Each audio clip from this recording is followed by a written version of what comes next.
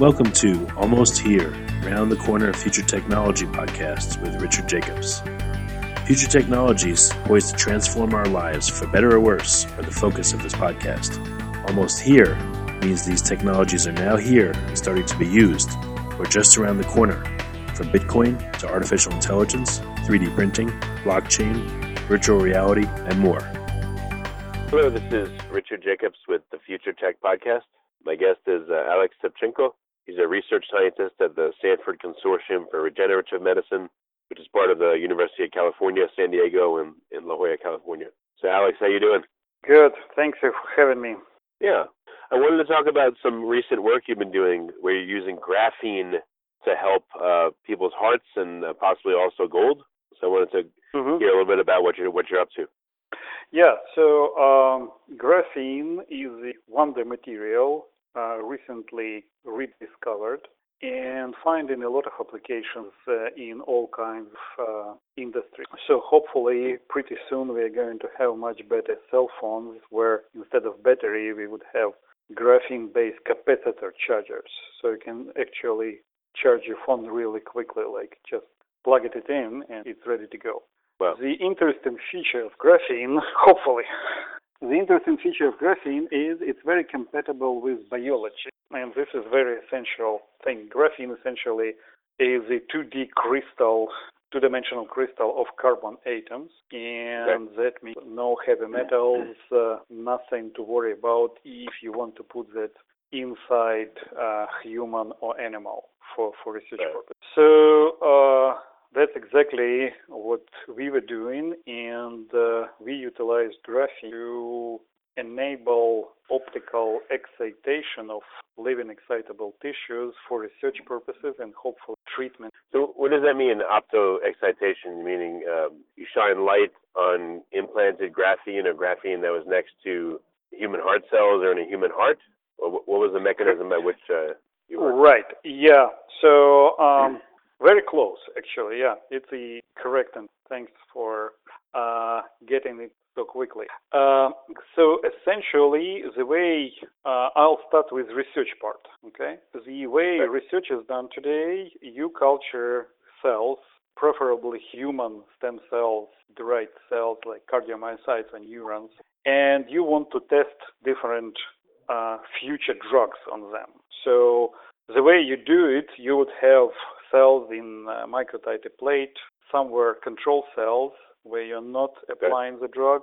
Next to them would be the cells where you apply the drug, and you see whether there is a difference. And if your drug is a successful candidate, hopefully it will cure that particular disease you're fighting against. Right.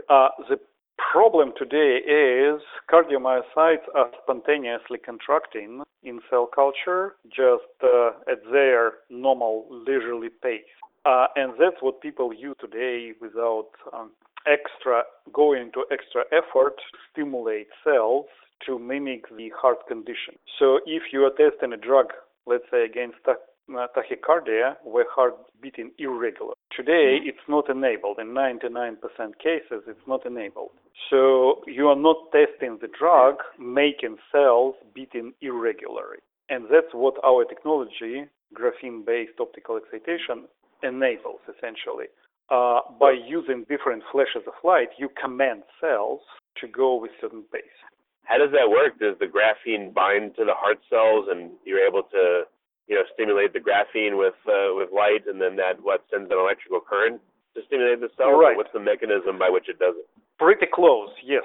So essentially, the graphene, this 2D crystal of carbons, the way this particular wonder material is organized, it has loose electrons which require very little energy, extra energy to get actually on conduction. That's why graphene is so conductive under room temperature. It's much more conductive than copper, let's say, or gold. So we are using light, photons of light as an extra energy to actually push the electrons which are loosely connected to graphene crystal to get out of their particular spots and create like a cloud of electrons for a short period of time, just outside or close the graphene surface. So if there next to the graphene surface, you would have excitable cells, essentially. Cells would feel that electricity jolt and would respond to a command. And the beauty of this thing is it very quickly goes on and goes off, real quickly in femtosecond time scale. So you can essentially command cells to go at the pace you want. So if you want to create a, let's say, heart fibrillation situation, you just shine the light very quickly in a series of pulses, and that's it. You create the right condition. Okay. I see what you mean. So if you want to model a fast, irregular heartbeat, you can do that by choosing the pulse length and frequency and all that, right? Okay. Right. Yes. And then what in the lab you'd have the cells, you'd stimulate them, then you administer a drug to the cells in the lab. Now you recreated the conditions that would be inside only a few human bodies, and you can see if the drug has any effect. Exactly. Yes, that's exactly true. And just to add here, one comment, out of all drugs we have today on the market, only few of them, usually discovered by serendipity, they have a unique called D. And these are drug molecules which are active only when the particular protein they're working against is in action. So the more action is there, the more effective a drug. And good example of what I'm talking about would be a pain situation. So if, God forbid, somebody has a dental pain and goes to a dentist, and they'll inject something into your jaw, and you're going to have half of your face numb for 3 hours. Ideally, you want a drug which is not going to block anything. You will still feel your face, but block the pain. And the more pain you have, the more block drug will do. So these types of experiments are not possible, with a few exceptions, are not possible on today's drug discovery landscape, and our technology actually enables us to do that. I can see why you'd be able to tell if a drug can reduce the negative effect of the stimulus, but in the body, I mean, wouldn't you have a feedback loop? Whatever's causing the heart to beat fast and irregularly, you give a drug, and that counteracts the effect. But I mean, here in the lab, you can continue to administer it and keep the heart, or try to keep the heart like that. I mean, how do you know that the drug truly works? Because you don't really have the feedback mechanism. Usually, you would have a readout of some kind, and in the lab conditions, it's very easy. You're absolutely right. You need the feedback, guaranteed, 100%. So when we culture cells, the graphene-coated surface is semi-transparent or largely transparent. So graphene, one layer of 2D graphene crystal absorbs 2.3% of light, which is nothing. By naked eye, you would not be able to see the difference if you will look at through the glass non-coated versus coated with one layer. So we can put several layers of graphene on the surface, and then you would still see the cells through the surface, and that's going to be a feedback. You will see them contracting more or contracting less. And in our paper we published, we do have videos kind of demonstrating the same effect. So you're hoping that if something in the body is causing fast, irregular heartbeat, and you're modeling that, and you administer a certain drug, what you're hoping to see is that the effect of the stimulus is less because of the drug. That's exactly true. Yes, absolutely. You're absolutely correctly describing the situation.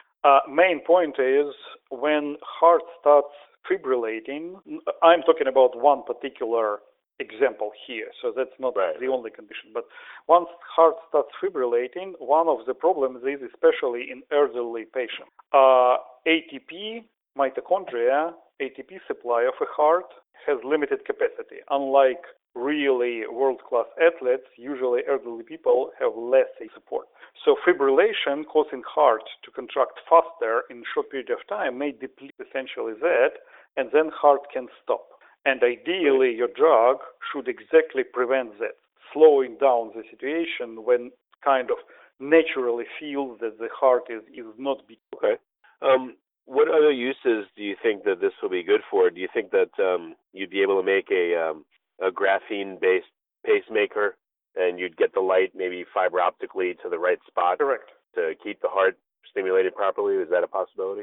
Yes, that's exactly true. Absolutely. So today, pacemakers are great tools to help people survive and actually live the life rather than being dead from a heart attack. The problem, which I discovered myself recently, I didn't know about that. The problem is that gold or platinum electrodes, which you have to stick into the heart wall, essentially in heart tissue, to stimulate, these electrodes, although they are absolutely like gold, they are not oxidized, they still are foreign for heart tissue, and heart starts to slowly fight against that, and regularly these things emit current. So heart starts to form a scar tissue around the electrode slowly. So after heart pacemaker implant, for 2 years, 3 years, it's working fine. But then in 4, 5 years, suddenly electrical condition of that pacemaker is decreasing, efficiency is decreasing, and you need to essentially take it out and put it in a little different place. And considering that most patients with pacemakers, they're like 60, just think about it. So if somebody gets pacemaker at 60, around 67, 68, open heart surgery is not the best option. Yeah. So we are sincerely hoping that graphene, which looks like it doesn't have any side effects of things like gold or platinum, would be natural substitution in that case. And you're absolutely right. We can have the light delivered there, essentially, and that would be very non-invasive and good way to help the heart. Yeah, I could see this would be really helpful in all kinds of implants in the body. Right. Yeah, I can see it have tons of uses. That's awesome. That's exactly true. Yeah. So we are looking at the possibility to use it exactly as you said, different ways, and optically driven pacemaker would be one great possibility to do it. Second, of course, which comes to mind would be the eye. And one thing is there is a disease called macular degeneration. A lot of people are suffering from that, where the eye of the person works perfectly. All connections to the brain are preserved. Only photoreceptors at the back of the eyeball, which are sensing light, they are deteriorating due to the condition. So all you have to do essentially is to provide a converter from light to electricity, and that's what graphene does. And you can restore vision to a certain extent for that particular development like that would be absolutely. It would be like an implant of a retina, like a graphene-based retina. Okay. Exactly. Yes. Wow. And I guess other implants that go in the body right now, if you're able to coat them with graphene of X number of layers, not only would you protect them from attack from the body, but maybe you could modulate their function because you could deliver electricity selectively to different parts of the implant, or the whole implant, if that would help for some. Right. No, absolutely. And that's in the plans. So graphene is indeed a wonderful material. I'm still fascinated how versatile it is. And in our experiments, when we were testing graphene for the first time with cells, we actually had the surface where you normally culture cells on, and the surface was partially coated with graphene, like with a border. We were surprised to see that cells actually will migrate, will crawl from graphene-free surface to the graphene surface and feel better. So essentially, we've done experiments that in our publication confirming that survival rate of cells in the culture is higher actually on graphene-treated material. And that kind of makes sense scientific. Yes, go ahead. Sorry. Does that mean it would be suitable as a scaffolding for, reconstructive surgery? Yep, exactly. That's what we're thinking about. And if you think about it, usually plastic, which is most of the materials used today for surgery, or some kind of combination plastic, silicone, glass, these all are dielectric. These are non-conductive. But if you think about it, in our body, there are not many non-conductive tissue. So heart is extremely conductive. Fantastically, it's one of the most conductive. Our brain is very conductive. So right now we are talking, hopefully when we are not sleeping, you and me, it's all electrical activity in neurons in our brains, create speech, recognize words, and make us communicate, right? So essentially, I think one of the key elements here would be the high electrical conductance of graphene, which makes it very attractive as a potential, you're absolutely right, scaffolding for a lot of transplanting. So I would guess there's got to be a lot of experimentation where, graphene is being put next to various tissues in the lab, and they're seeing the interaction between tissue and graphene. What kind of results have you seen from that? Let's say you give like a low level charge or a certain kind of frequency to the graphene, does that change how it interacts with tissue? So essentially, first of all, we've done extensive study on making the situation, exactly testing different types of tissues close to graphene. We figured out that you need to modify graphene in a correct way to make it biocompatible. And that goes towards the chemistry of how graphene is being made. So chemists, not biologists, although they are making clean graphene, it's cells still die on it. And you have to make a special effort to make it biocompatible. But once it's biocompatible, it seems like so far we tried several cell lines in 3 tissues, the brain neurons, cardiac tissue, and the glial cells, and all of them were absolutely better on graphene surfaces comparatively to non-graphene. So essential educated guess is graphene is really good scaffolding material for a lot of prosthetic work. Okay. Because of its electrical properties, in addition to the heart-related stuff, what else do you think what else could you help modulate in the body? Because graphene, again, has these electrical properties. Have they thought of anything else? So I'm sure it's going to find its way in pain research. Pain, it's a very useful thing for your body. Actually, it alerts you from when some kind of danger, hot iron close to you or something, may damage you. So essentially, pain is, however, in neuropathic pain, when somebody plays tennis a lot and you have the tennis elbow, or dental pain when you already know that it's broken, it's just pain.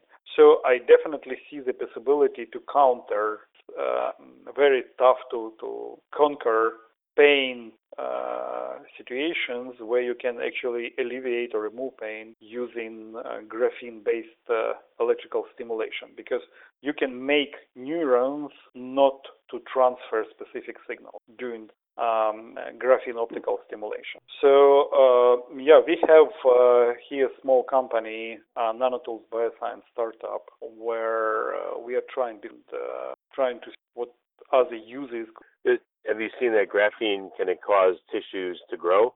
What you think it might help nerves regrow, or are there other uses? So yes, that's a great question. Absolutely. So far, in experimental conditions where we tried, essentially we do have tissue growth, and that's normal procedure for attaching cells for drug discovery purposes, as I mentioned earlier. So it looks like they're growing better on graphene, and if you create special conditions to stimulate their growth, they're behaving even better.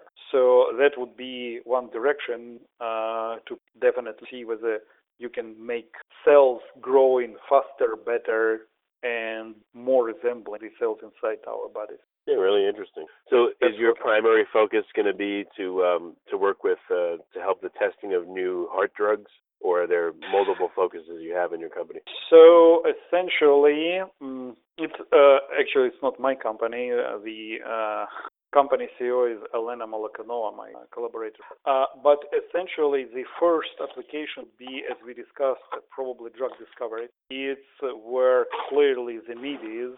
We know that pretty quickly assess that part. And the next steps would be to see what kind of, indeed, either prosthetic or specific you can target inside human body. And 2 of obvious ones would be cardiac pacemaker and potentially working. We will see what else, because it doesn't stop there. There are possibilities to some other things, like maybe treat certain cancer, but that's far in the future, or further in the future. Well, how do you envision that graphene could help treat cancers? Certain type of cancer cells. So if cell is alive, in general, in our body, if any cell is alive, it maintains by itself transmembrane potential. So electricity inside cell has negative charge, and that's self-sustainable as long as cell is alive. And usually that's around minus 70 millivolts comparatively to the outside. This is very essential for cells which are proliferating like cancer cells. That's essential for other cells as well, of course. But if we can create a situation where we can change that or stimulate cancer cells out of their comfort zone, they are going to open a lot of ion channels on the surface and let the wrong ions in and eventually die of overload, of probably like calcium overload. So that's one way the research can go to see whether we can optically stimulate specifically cancer cells to actually kill them in natural way, kind of without chemotherapy, without radiation, without anything else, by just overstimulating. Okay, gotcha. What's any major bottlenecks or difficulties with graphene that you see, or is it truly just a wonder substance? And is it hard to produce? Is it anything you see makes it difficult? The way, so first of all, it's very new technology and very new material. So some of the difficulties are in human mind. People are not used to think about it and make use of something which is very new. That's one challenge, guaranteed. Some other challenges include mainly today there is no one unified way. It's very new, still developing area. One way to make a biocompatible graphene. And the way they make in graphene, these ways are vastly different from lab to lab. So one of the things which is a challenge, we know how to make our graphene, and we have beautiful results with biology. I know that there were 2 or 3 papers saying, graphene is extremely toxic. And then you have to look at the way people are making these things. And if you're using, let's say, lead filters to filter our graphene, I can easily imagine why it's going to be very toxic. So there are some challenges associated. And both of them, both graphenes would be called chemically clean, because the amount of plumbum, the amount of lead would be minuscule. But cells are perfectly dying. You cannot cheat biology. Essentially, our cells are very sensitive to this type of thing. They will be the best indicator showing something. So there are several serious challenges in adopting graphene technology so far, and we are working on it, of course. Well, very good. So what's ahead for you over the next year? What's on your roadmap, and what do you think will be happening? Are you close on any results?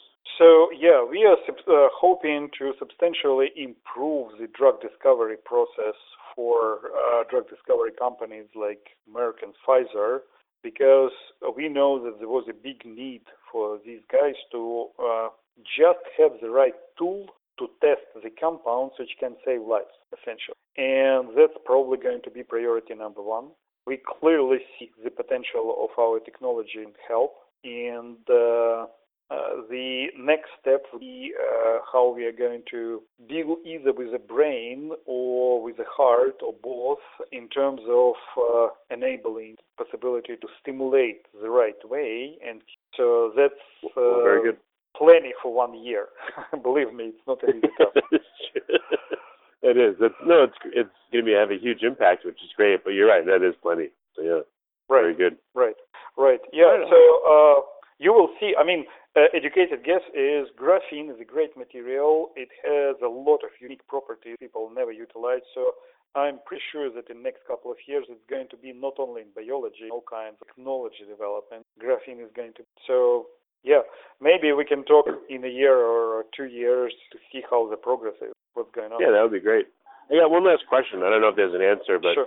Have you seen that graphene has any strange properties or properties that you observe that you have no clue how to use it yet for, but there may be a use in the future? Things that other people don't know or that really mystified you. So graphene is indeed very unique. I've been working for quite a while with organic and non-organic molecules like quantum dots to see whether we can actually make them for purpose in some disease. So seems like graphene has that unique combination of properties: biocompatibility, conductance, high conductance, response to light, And I would actually assume it's very strong material. So I would assume that the big underutilized area in graphene today is the unique physical strength. So just imagine that the 2D sheet of graphene can actually withstand the weight of elephant easily, if that's going to be like 3 feet by 3 feet sheet. So elephant can stand there, no problem. The pressure will hold. So I would assume that alone will make it into prosthetics, especially a joint type situation, your hips and stuff, where we need extremely strong materials which are biocompatible and take very little space.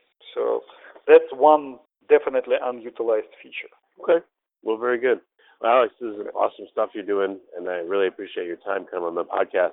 Thank you for having me. Thanks. You have been listening to Almost Here, Around the Corner Future Technology podcast with Richard Jacobs. Subscribe to this podcast, post a review to discover more future technologies that are poised to transform our lives for better or worse, such as Bitcoin, artificial intelligence, 3D printing, blockchain, virtual reality, and more.